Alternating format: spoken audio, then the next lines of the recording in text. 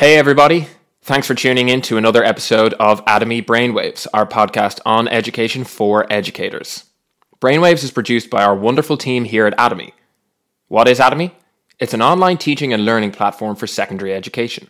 We provide engaging, curriculum-specific video and text lessons for over 190 subjects, as well as matching quizzes and exam practice that can be used for both learning and formative assessment.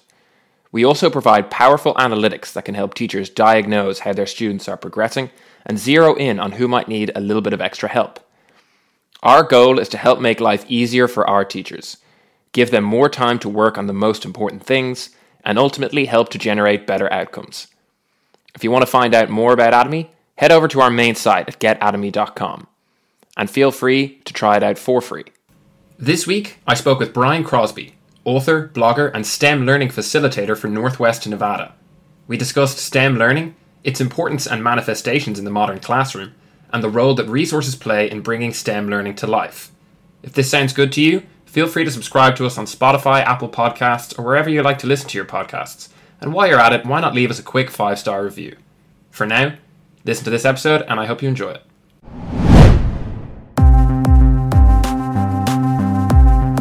Are you going to teach us anything? What, you want me to teach you something? You want to learn something? All right. You got it!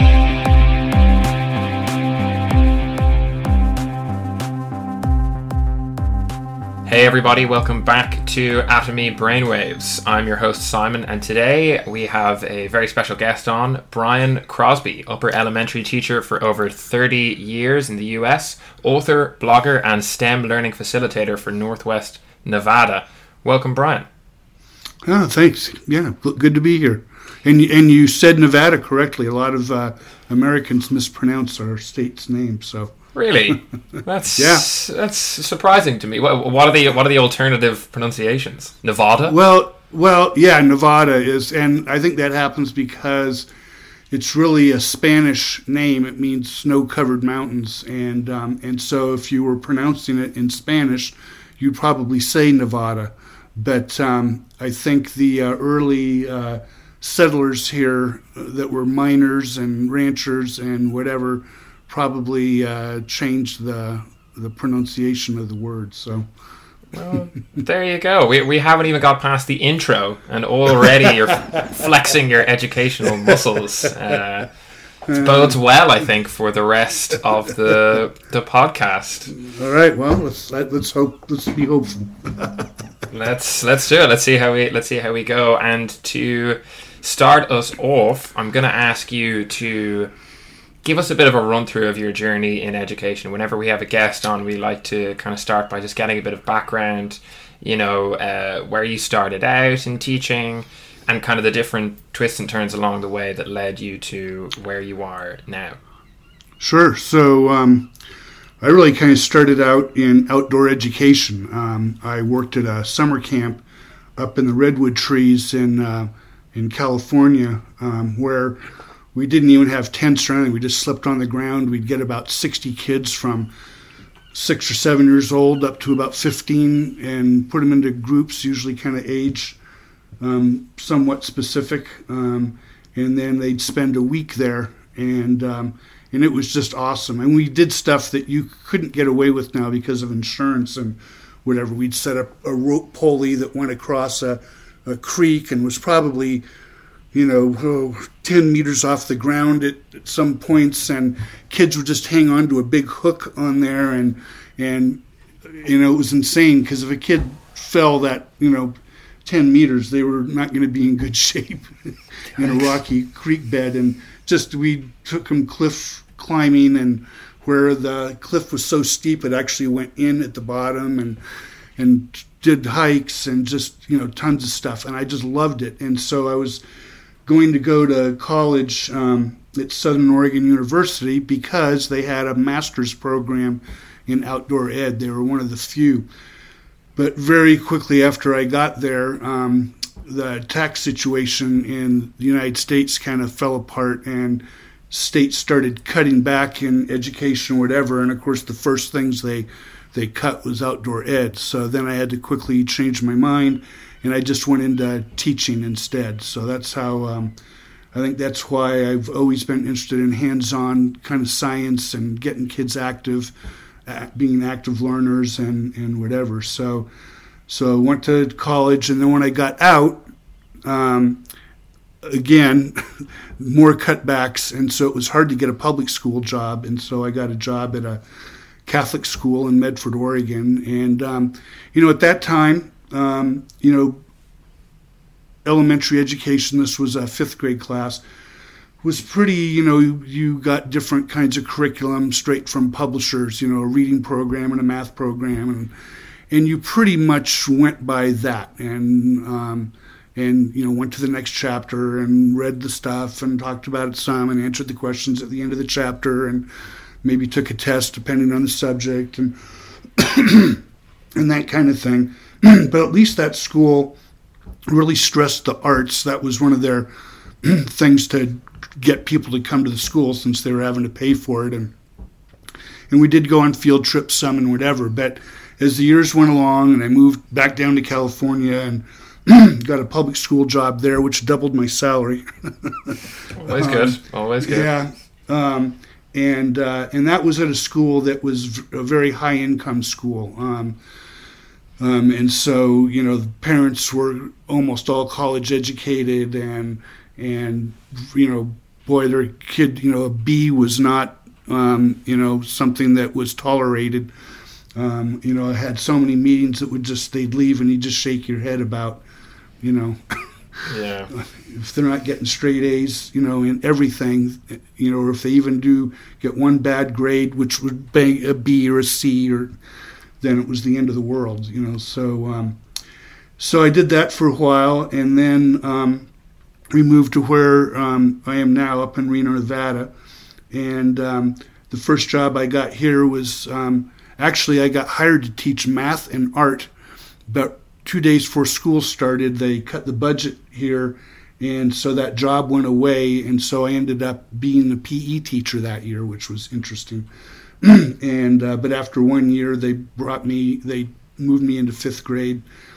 Then I switched over, and because I had seen some things at some conferences, and I talked them into letting me do what's called an image class, integrated multi-age group education. So I had 4th through 6th graders in my room, about a third of the class at each grade level. And then the way that works is at the end of the year, your 6th graders move on, your 4th and 5th graders move up, and you get a new batch of 4th graders. So you get to know kids well, and it makes you buy into them more because you can't just, be thinking, oh, well, thank God it's almost the end of the year and, we're going to get rid of Greg because he's going to move on and I won't have to deal with him anymore.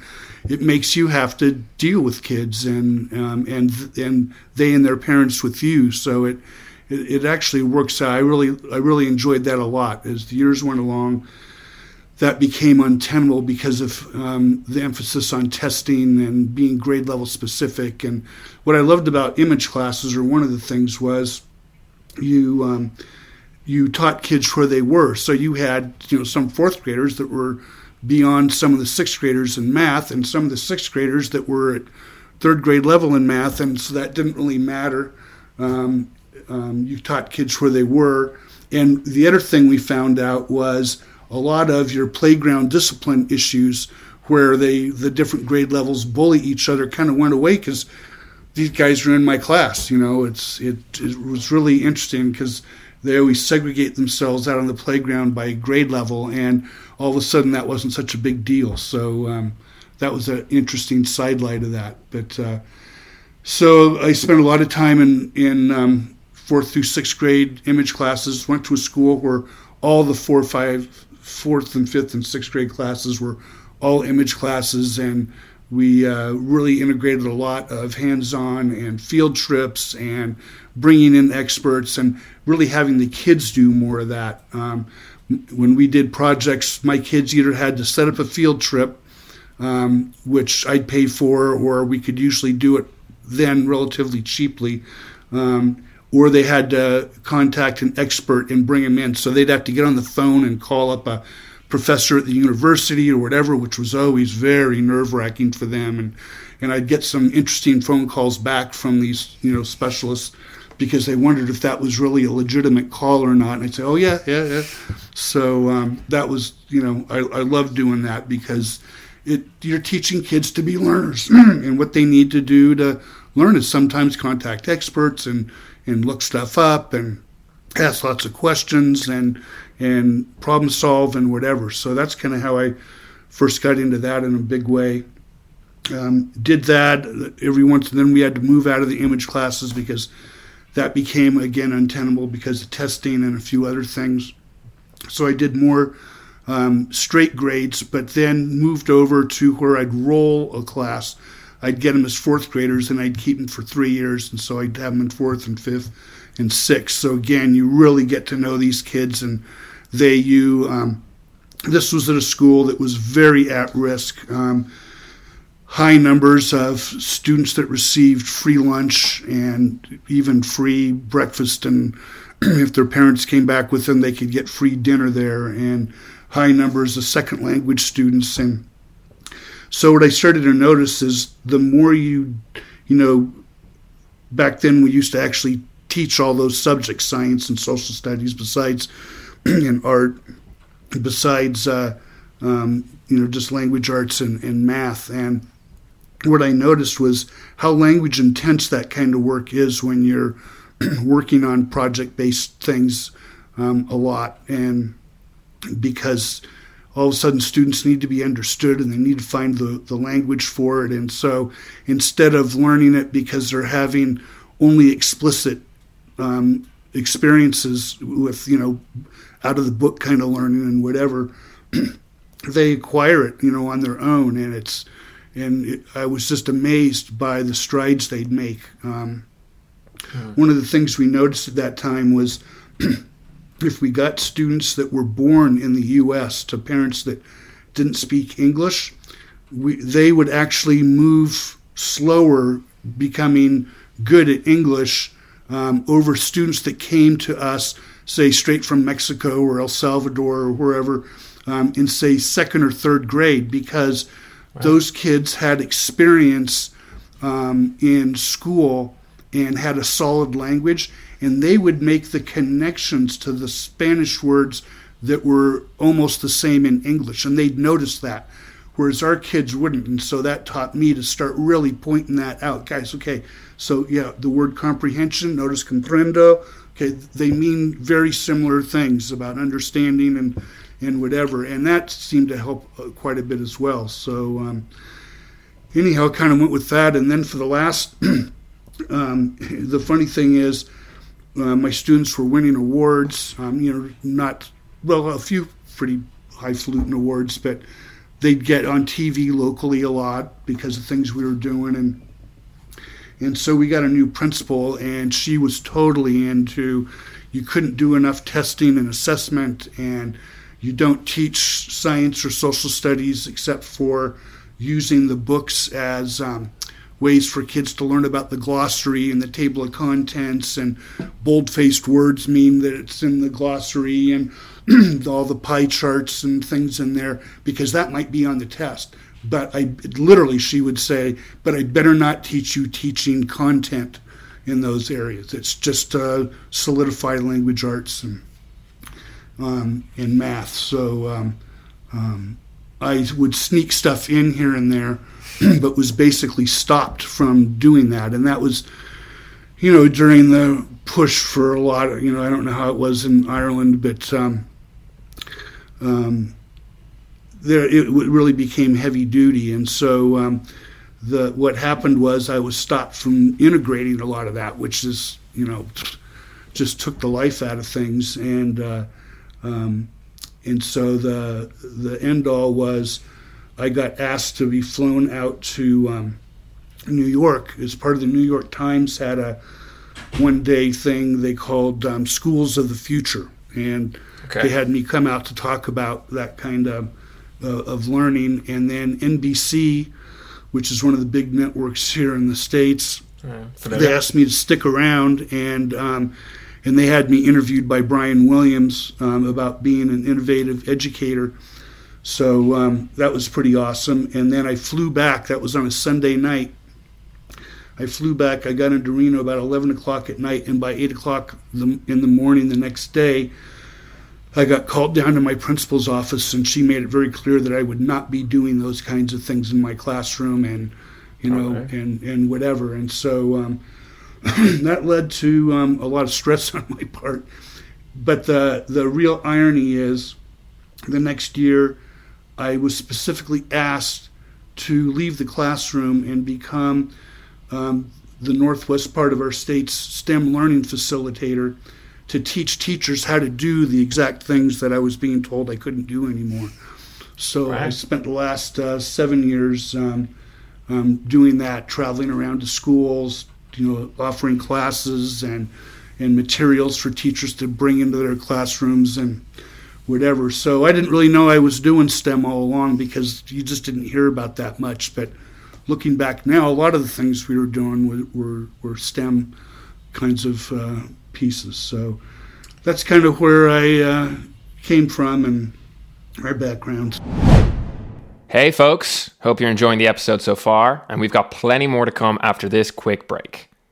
Here at Atomy Brainwaves, we're all about education, and not just for students, for ourselves too.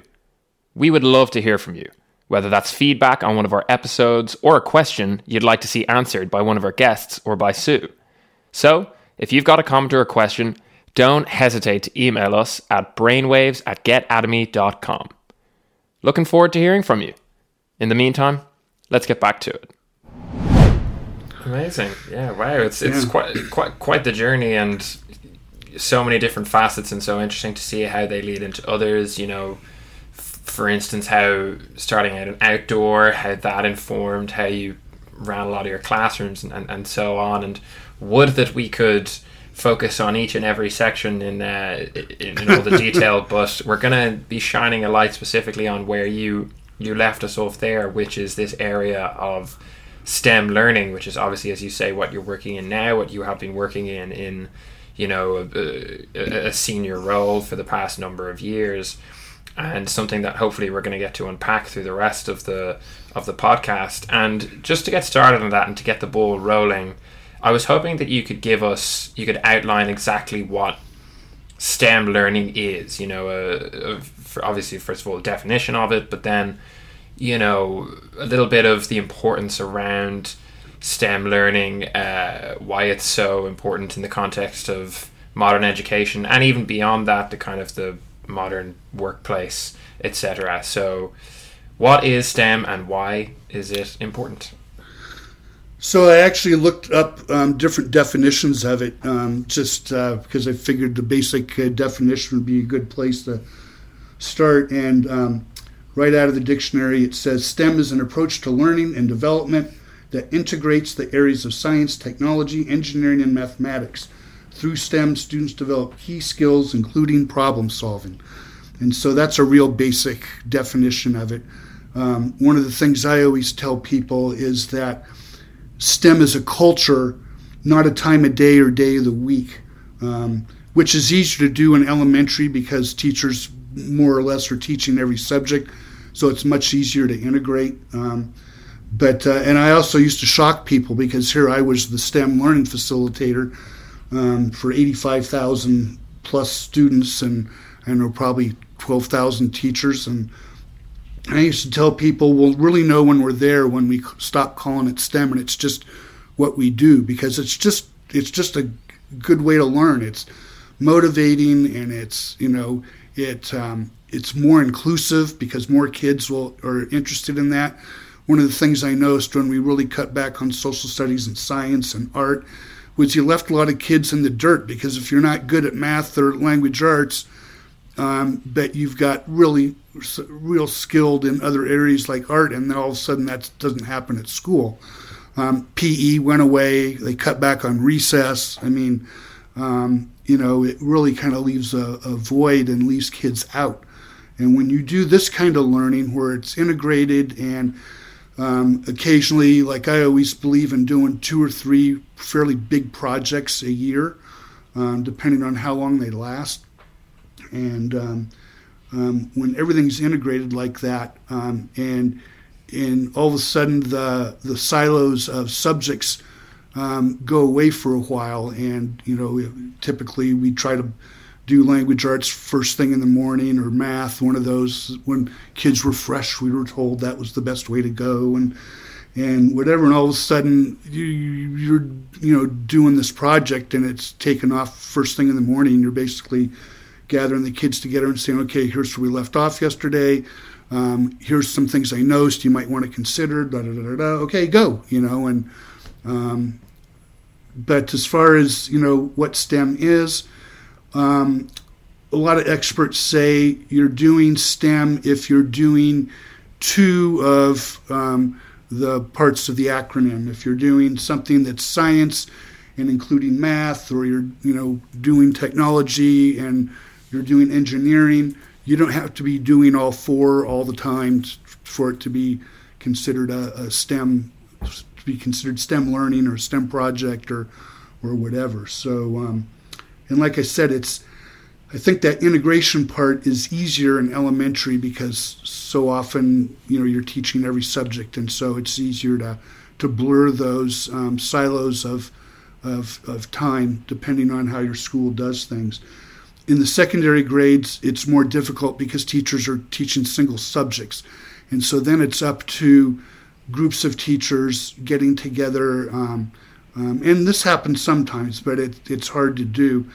And saying, look, you're the English teacher and I'm the science teacher, and let's bring in the math teacher and maybe even social studies, and let's plan a project that integrates all those areas. It's still a little bit tougher.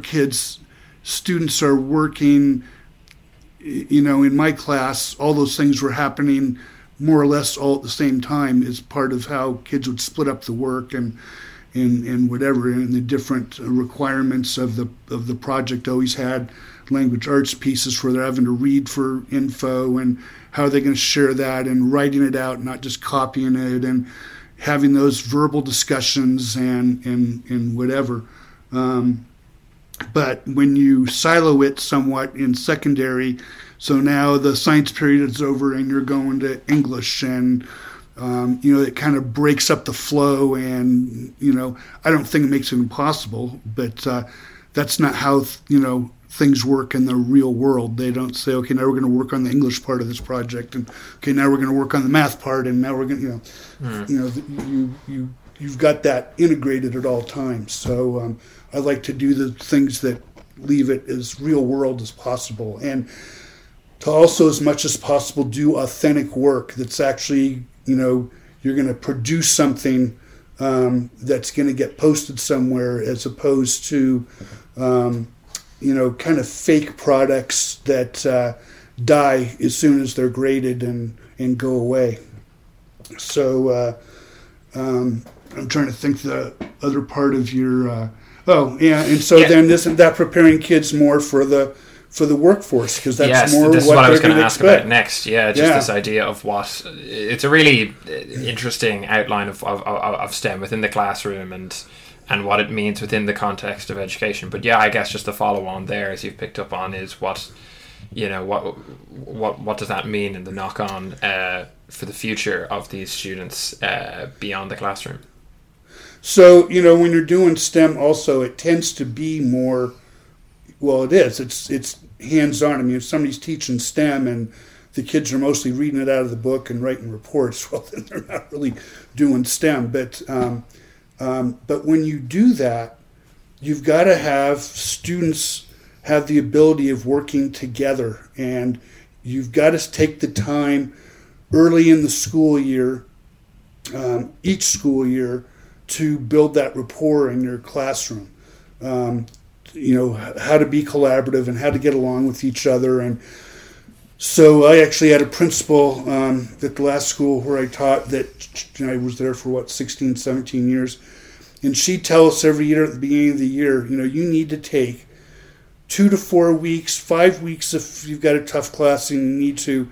And your main idea is to get those kids working together and how to get along and how to, cooperate and whatever. And it's, and so you would do that explicitly. We'd we'd actually have kind of mini projects and get them to work and let them, and then when issues would arise, kids are on each other's case and name calling or sitting there and not doing anything in their group, and the other kids are getting on them and whatever, we'd actually role play what to do. Like I'd say, so if Tony over there is throwing spitwads and really isn't cooperating and whatever, probably yelling at him and calling him names probably isn't going to get him on track.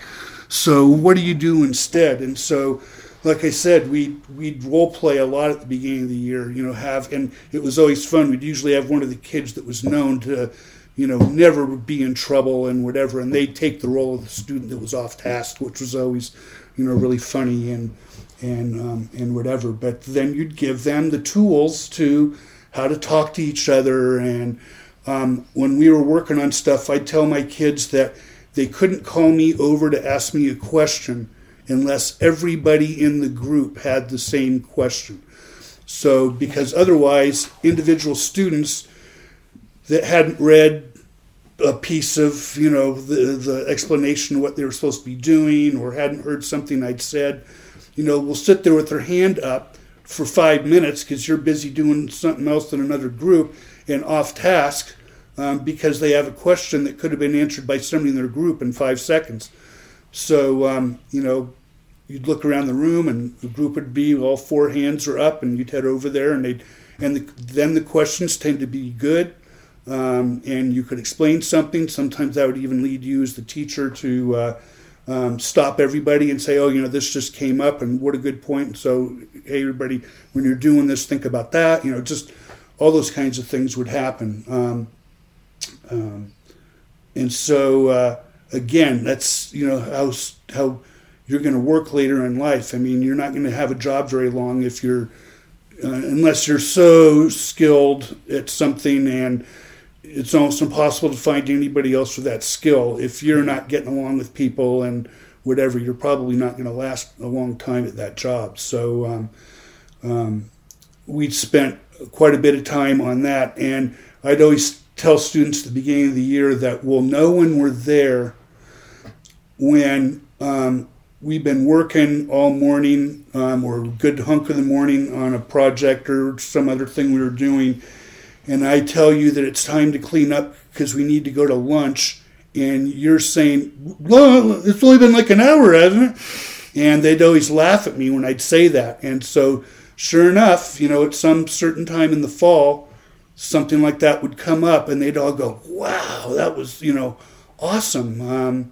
And the students start to see that those kids that have always been known as troublemakers, all of a sudden cooperate more. They're happier. Because they're happier, they're not causing such a ruckus, and all of a sudden people value each other more because they're all contributing.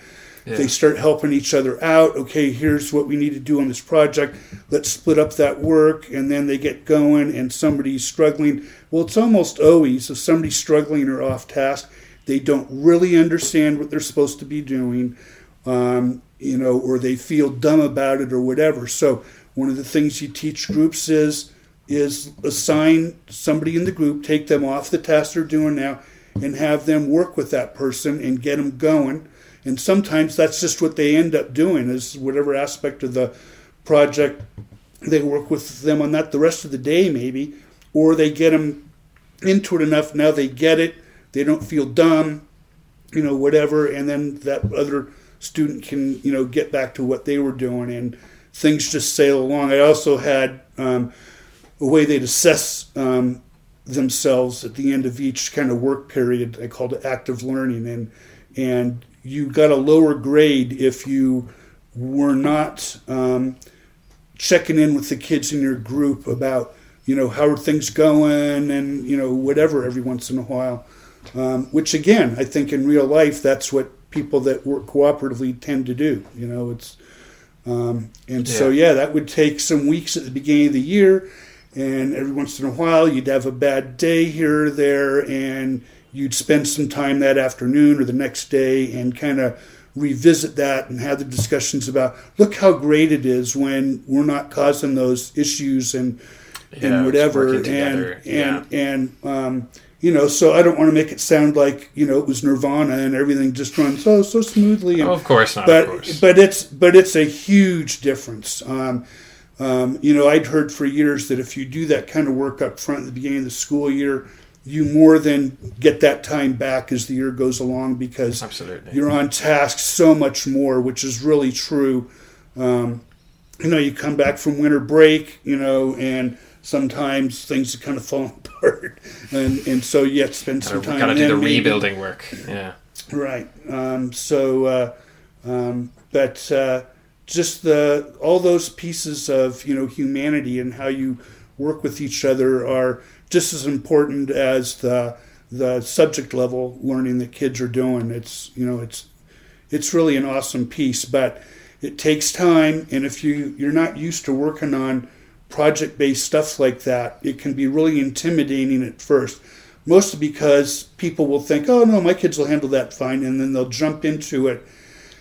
And when you're not used to it as the teacher, especially teachers that don't do well with it being noisy in the room, it just seems like it was a really bad thing, and then they'll drop it and they won't try it again. And it's interesting how you go along, and you, as the teacher, you get better and better at the sounds of learning. And by that I mean it's really noisy in the room, and you can tell things are off track just by the way it's noisy in the room. And it's just as noisy in the room, but you can tell things are just sailing along, because I know it's just active talking and other things that are happening, and the interaction. You really learn that feel of your classroom. And then the other piece of that is, as a teacher, because things are humming along, it's real easy to then go, oh, I'll just sit back here at this back table and grade some papers, or whatever. And no, you got to be up, and you've got to be wandering around with maybe a piece of paper in your hand, and you're noticing things like, oh, see, they don't know about paragraphing, or something that you're noticing, or they don't know how to do this kind of math, which is actually, I'm glad you kind of raised, because that almost sort of ties directly into where we were. You've given us a little bit of a flavor of it there, but I was hoping you could sort of. We've talked about the theory, we've talked about the effects of STEM learning, but I was hoping we could go into a little detail on STEM learning in action. So a few more maybe examples or sort of ideas of what the general strategies of STEM learning looks like in the classroom. Obviously, this is going to vary with regards to different age groups and class size and all the rest. But some either generalized strategies or even some specific examples you can pick from to sort of show us what STEM learning in action looks like. So, as I'd started to say, you want to wander around with a piece of paper and note those things, because then you can say, okay, so, I'm going to stop everybody in a few minutes here, and we're going to revisit, whatever it is that you noticed, how to do a certain kind of math, or things you're noticing as they're writing things up and something they're not taking into account, or they obviously don't know how to do, or you want to remind them, remember guys, earlier in the school year you were good at this, and now all of a sudden here's what I'm seeing, and and then boom, it's oftentimes it's 5 minutes, it's 10 minutes, it's 15 minutes, and you're putting the kids back to work because you got that covered in context right then. So it's kind of just in time learning pieces that pop up, and then sometimes the things you're noting are okay, so that's going to be a bigger slog. I'm going to need a bigger piece of time to do that. Probably my fault that I didn't think about that before we started the project. And now it's rearing its ugly head. So tomorrow we're going to spend some more time on that, and maybe even over a period of days, something that needs to come up that you're noting. It's such an incredible assessment piece when you're doing that and the kids are assessing themselves at the end of the period. And sometimes that gets away because just the way time works, and you're looking up and there's only 4 minutes left in the day, and the room's a mess and we got to clean up, and so we don't have time to do their self-assessment. But those are the kinds of little tricks that I did over the years to it keeps kids on track. They see where they are. It encourages them to help each other out. It's just really more authentic kind of a piece. Like I said earlier, it's teaching kids to be learners. How do you do that for yourself, and what kind, and when you realize you don't know something, or you don't know how to do something, who do I approach? And sometimes it's going to a different group and saying, Susie, she's really good at, blah, blah, blah. Can you come over and show us how to whatever it is? And I think too often projects that you'll see are more like recipes. My friend Chris Lehman, who's at Science Leadership Academy in Philadelphia, that's one of his quotes, and I'm going to mangle it, but it's something like, if you're getting 30 of the same thing at the end, that was a recipe. It wasn't a project. And so I think sometimes it's fine to do things like that when you're teaching kids how to work together and whatever, just because it's quicker and easier and you get done, so to speak, at a better time. But this kind of work is pretty time consuming, and I tend to default on the, a project I thought was going to take 2 or 3 weeks. We're still working on it 6 or 7 weeks later. And a lot of teachers balk at that because they think, I'm not going to get through the curriculum. Well, but you're taking deep dives, and kids are getting better at all the communications and the language arts, and they're going deeper in math. You might not be covering every little piece of the math curriculum right then, but then typically when you roll off of a large project like that you're only doing 2 or 3 times a year, depending on the length, and then lots of smaller ones in between.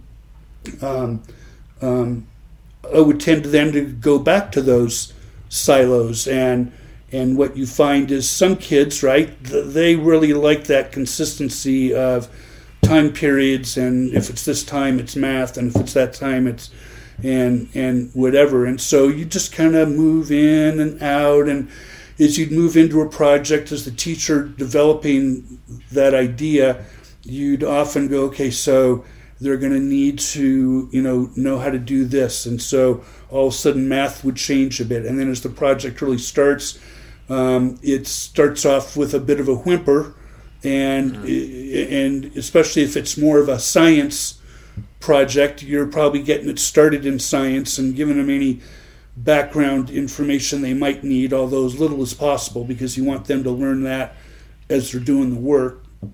And then all of a sudden, okay, now we're going to bring in, here's another part that's part of this project, and maybe it's got more of an emphasis on writing, or knowing where this came from in history, and so then it's a social studies piece, and then little by little, if you make it a project that's that has a lot of products of learning, then it just kind of takes over the room. And then it's the other time consumer is how good do you get the product to be by the end. Over the years I've heard a lot of people say that it's the process, not the product, that even if the products the kids come up with at the end, especially if it's something that's actually supposed to work with gears or something, even doesn't work very well, the process and those conversations they had and whatever. Well, I disagree to a point in that I think sometimes you've got to do a project, and that's where it becomes time consuming. You've got to have kids go through that, engineering design process, and okay, here's what we're trying to do. Just a couple of years ago, we did a big project here we had classrooms all over our state working on, and the kids learned about how plastic in the water around the world is, and everywhere else, but we focused on the water.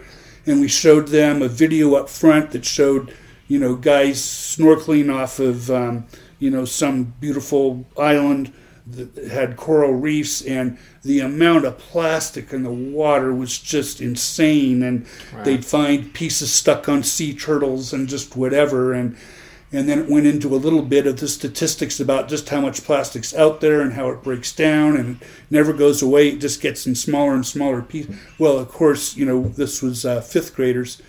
the kids by that time want to, get up and find somebody to beat up. I mean, this is so, and look at the turtle, and, and whatever. And so then their engineering challenge was to design a way to remove the plastics from the ocean. And if we'd had even more time, we would have made it even more open. But what we decided when we designed the project, and again, we weren't doing it just in our own classroom. We were having to design this for teachers, and I think we had 20 to 25 teachers in classrooms all over our state, hundreds of miles apart, working on it at the same time. And so we gave them specific materials, cotton balls and string and just, all kinds of stuff. And then the kids were put in their groups and they had to design that. And then one of the things we provided them with, because this was paid for by a grant from the state, is we bought these plastic tubs that we'd fill with water, and we'd have the kids cut up plastic. We were going to cut up the plastic ourselves at first, and we thought, no, it'll be good for the kids to cut it up, because then they know really specifically where it came from. And so it was I found in our warehouse some plastic, those file sleeves that had been used, and they were kind of crunched up so that, okay, we'll recycle those, and we used glitter a little bit, and just all kinds of different, anything, I was saving, and then the teacher would have the students save, plastic containers from home and bring it in. And so again, now you're involving the kids, and the kids become more aware of how much plastic is at their house. And that was another part of the lesson, was noticing that anyhow. And so then they'd cut that up and put it in the water, and then as they got things built, they'd actually move them through the water, and then they'd measure how much plastic they got out of the water, and then they'd re-engineer. And they do things, and again, you have to just keep your mouth shut and your hands in your pockets as you wander around the room, because you'd see kids, this is a thing that's going to go in the water, and they're using cellophane tape and and things made out of paper, and you're just going, guys, that's not going to, no, they need to figure that. And so sure enough, they're dragging it around in the water, and it's falling apart, and at first they're puzzled as to why would that happen, and then somebody usually says, oh, maybe this isn't water, maybe we need to use things that are more waterproof, and that's where you want them to be. And then they did all that, and there was lots of measuring weights of the plastic in the water, and how much did they get out, and then what percentages, and just in all of that. And then they had to do some other, and part of that up front before they even got to the building stage was doing research on what the issue is and what's being done so far. And there was a big real life project going on out of San Francisco, which you may have seen. This was like 3 years ago, where they built this big boom thing that they dragged out into the water, and there were some news things going on about that.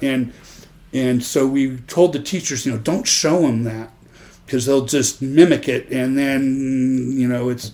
And so fortunately, you can't stop kids from finding out stuff. Fortunately, not too many of them noticed that, and so their designs were really interesting.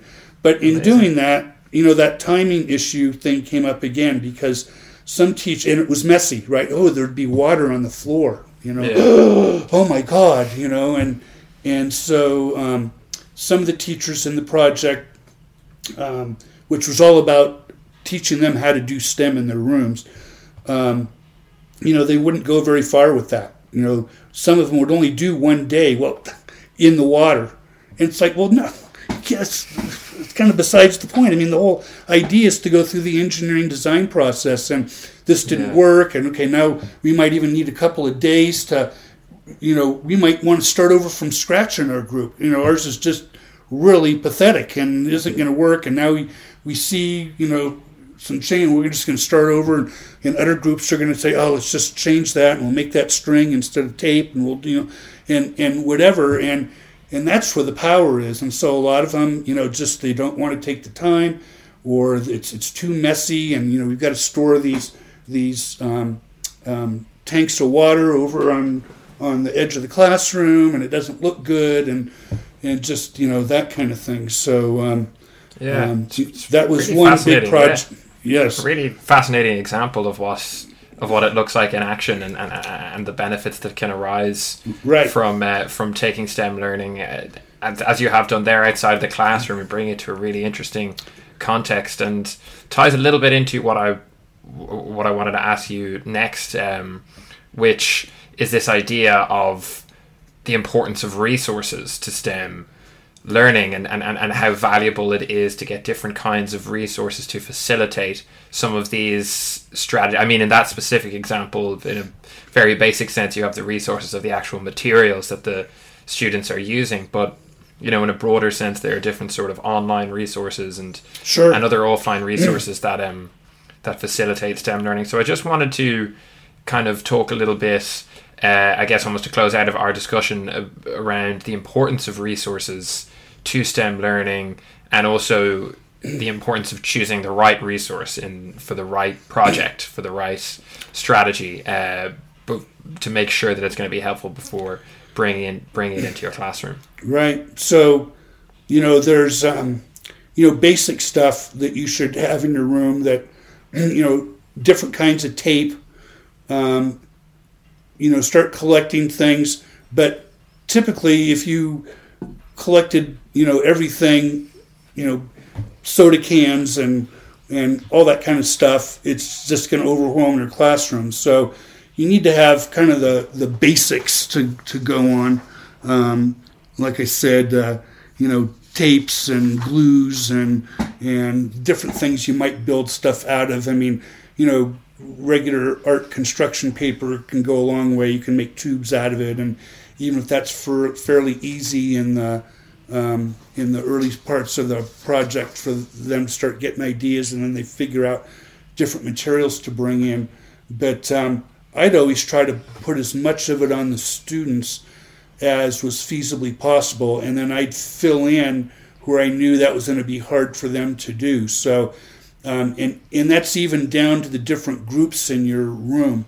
They know what they're going to build, and they're figuring out what might be good materials for that, and you're having them bring that in from home, which can be an issue because, Johnny forgot to bring in the soda cans he has or whatever, and we really needed that to get to work today.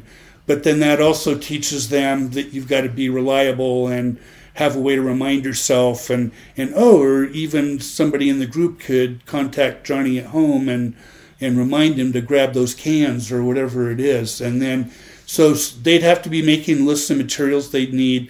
I'd almost always up front in a project figure out things that they would probably use, and which things they wouldn't be able to bring from home very easily. And then other thing, and so then I'd go out and purchase those, or oftentimes we had them at school in one way or another. Especially electronics, things like old radios and stuff. Those are the kinds of things I'd stick in a cupboard in my classroom, and things that tend to have gears in them and stuff, because kids can pull that stuff apart, and they're pulling out screwdrivers and unscrewing stuff, and then finding ways to store the different materials to keep track of it. And sometimes another group comes over and says, "Oh, are you using that speaker?" "No, we don't need that. We used, we just needed the dials off the radio." And so they're sharing with each other and whatever. And of course, you haven't gotten into the technology side yet. The computer programming and whatever. I guess one thing that we can look at this pandemic, it's forced schools to, and parents and everybody else, society in general, I guess, to have more computers available for kids, and so that goes right into the computer programming piece. And a lot of the projects we've done late, like last year, we did probably the 12th iteration of our High Hopes project, where we send up high altitude balloons up 32,000 meters or so, and so you get these incredible pictures. But students can also design all kinds of cool payloads to send up there. Last year, a class in Carson City, which is our state's capital, designed a rocket to be fired from 60,000 feet. And so there's a lot of computer programming that went into that, and they tested it out in their school by setting it up on an altimeter that they made as sensitive as they could, and then they'd walk it upstairs because it was a 2-story school, and as the elevation changed, it would trigger the piece that released the rocket and fired the engine and whatever. It ended up not working, and they figured out later why. So this year, and we were already starting to work on it, that high school class, it had new students in it now, but they wanted to design a rocket to fire straight down and break the speed of sound, which is over 700 miles an hour.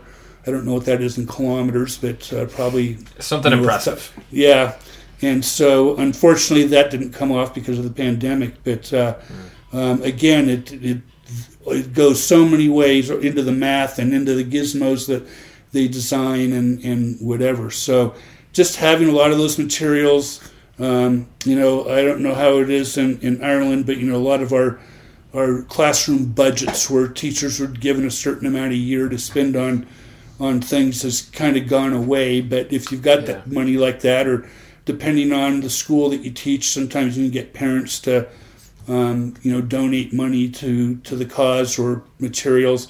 Sometimes local groups you can contact and say, hey, look, we really need this, and especially if it involves something to do with their company or whatever. They're a company that does a lot of computer programming, and you're saying you need the software and da-da-da-da-da.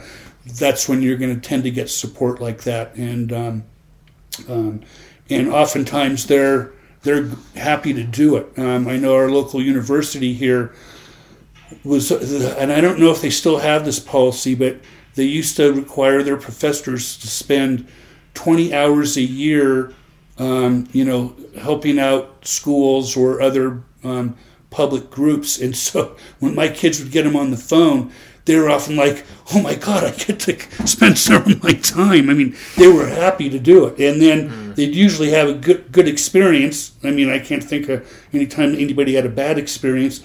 And so they were usually pretty pumped up after they'd come to our room, or we'd Skype them in or whatever. So, and to always be aware, you don't have to be an expert in software, but, one of the coolest things that we ever did in our room was, and there's video out there that the kids produced in 4th grade on this, is I got a new kid one day, and they told me, you're getting a new kid, and even though you've got the most 4th graders, don't worry, because you're never going to see her. And I said, what?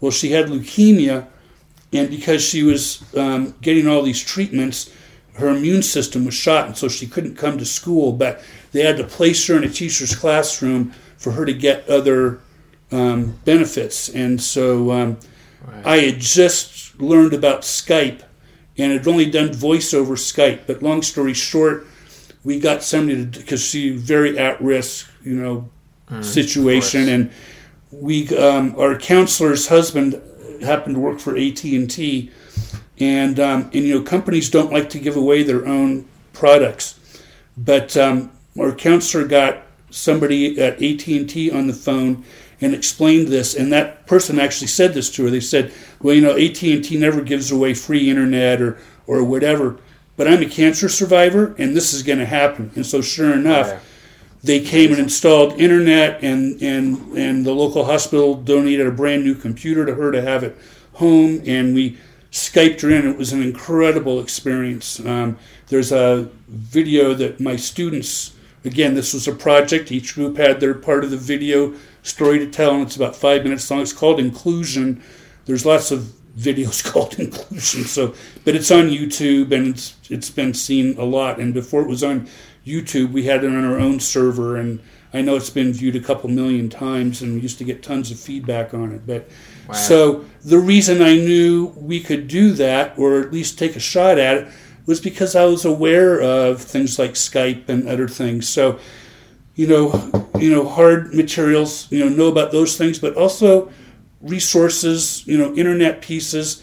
I've co-wrote a book on, connected classrooms, and we're working on a second one now. And And so knowing how to connect with teachers, around the world. Lots of our projects, we've worked with teachers in New Zealand and China and probably Ireland for that matter. And Australia doesn't work as well, and I don't think Ireland does because of the time zones.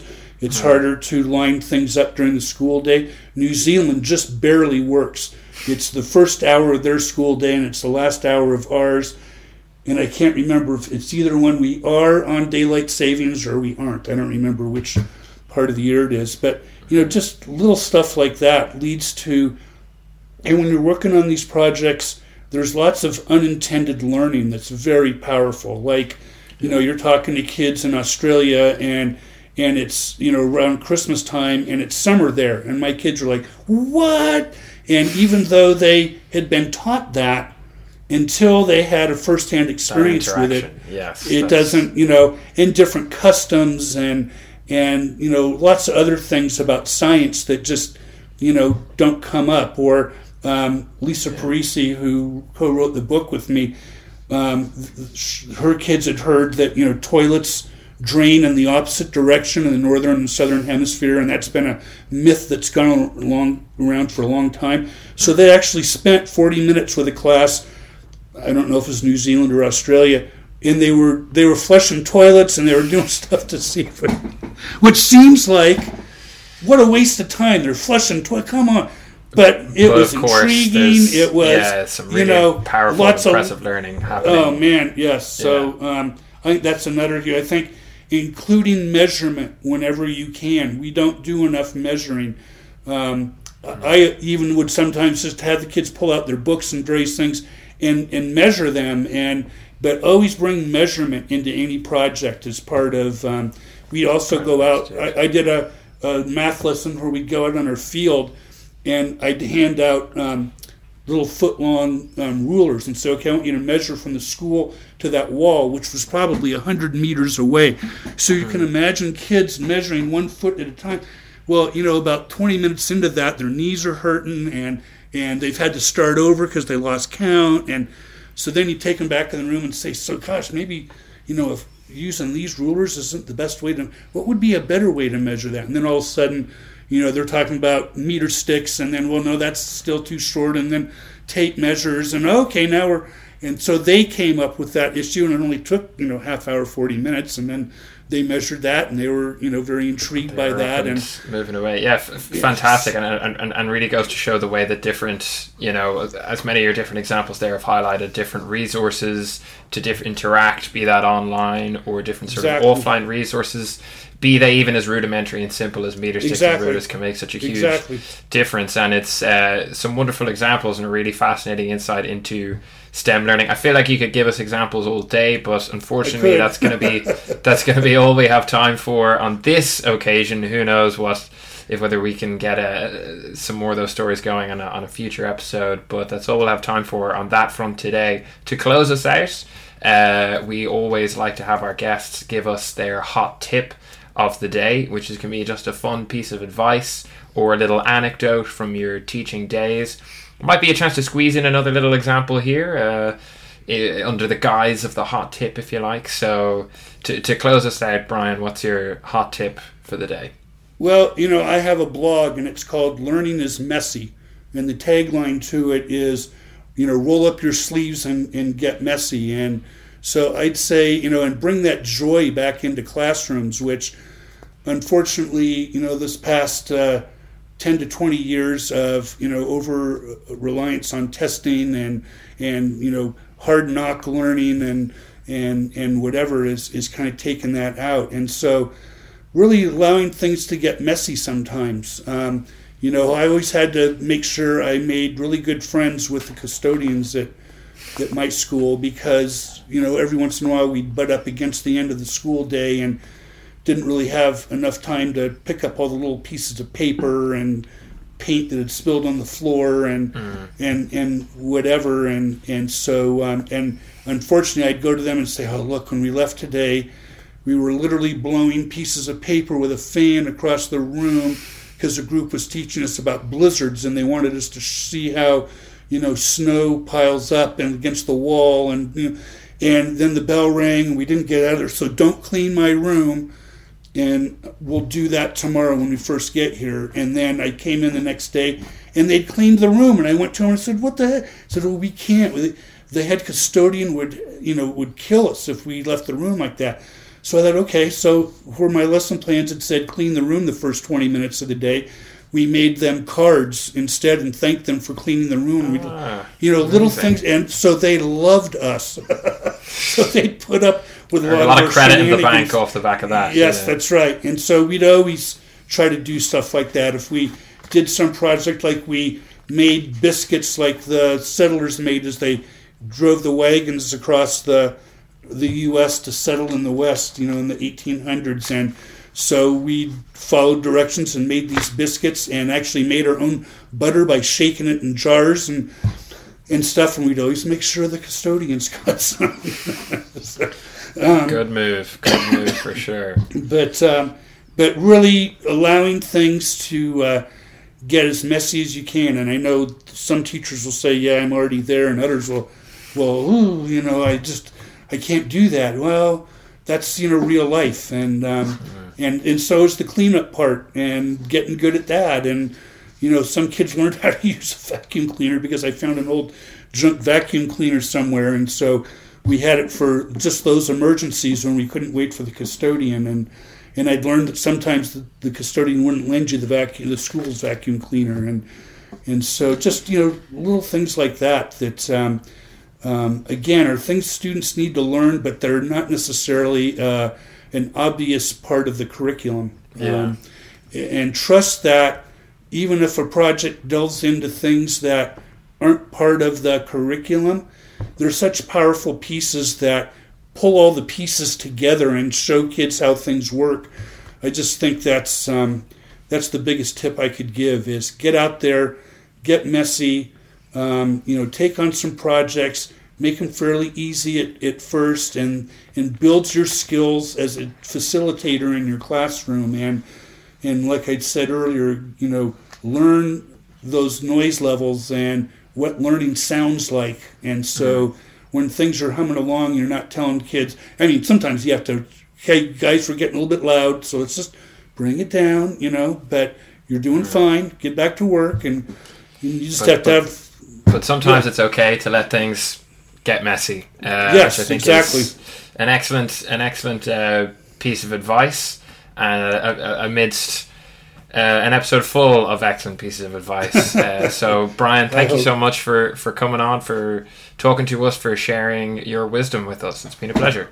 Oh, great. I was glad to be here, and I always love sharing this kind of stuff. So, thank you.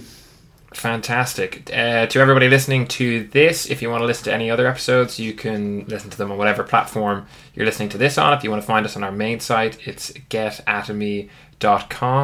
For the time being, it's going to be goodbye from Brian. Yeah, goodbye. Thanks for having me, and feel free to contact me with any questions or ideas. Absolutely. You heard the man. Do not hesitate to contact him. And it's going to be goodbye from me. See you guys.